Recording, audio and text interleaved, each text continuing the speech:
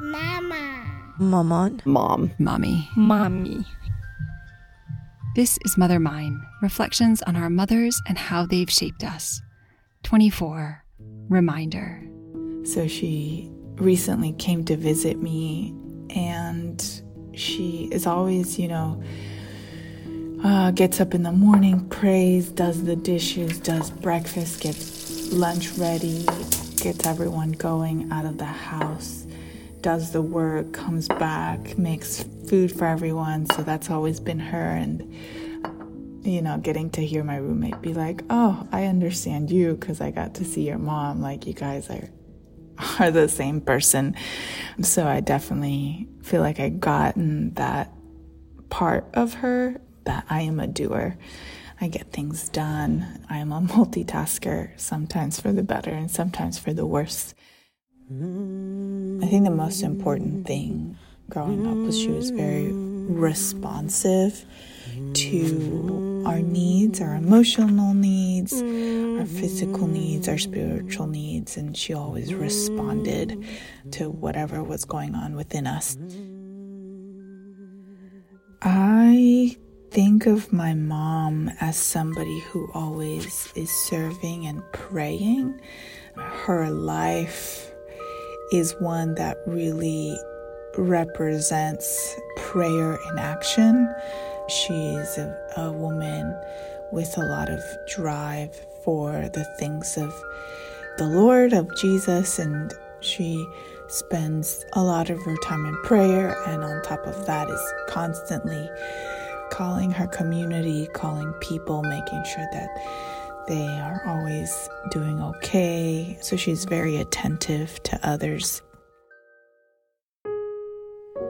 I feel like the moments I have seen her be human and not just a mom has been the times where she has cried because she has wanted the attention of my dad, which, who knows if she'll ever get to be loved and to be wanted by my father, and see her as a human being in those moments of just utter defeat has definitely stuck with me.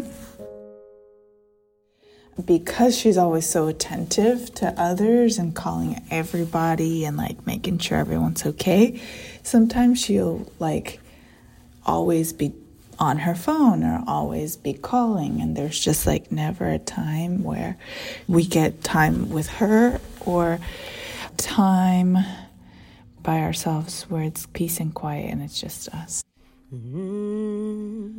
She always brought hope and kept hope alive, and that was something I really needed growing up as an immigrant when times got really hard and really dark, and it felt like this was just our reality, which it was.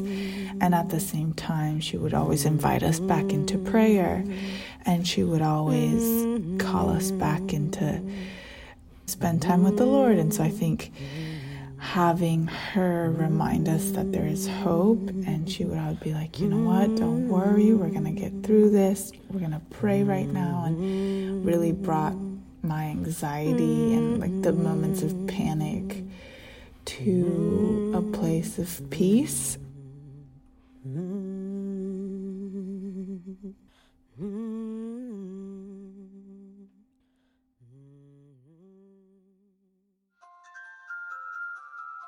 Thank you so much for listening to Mother Mine. I'd like to say a huge thank you to all of our contributors. If you'd like to submit your thoughts about your mother, we'd love to hear from you.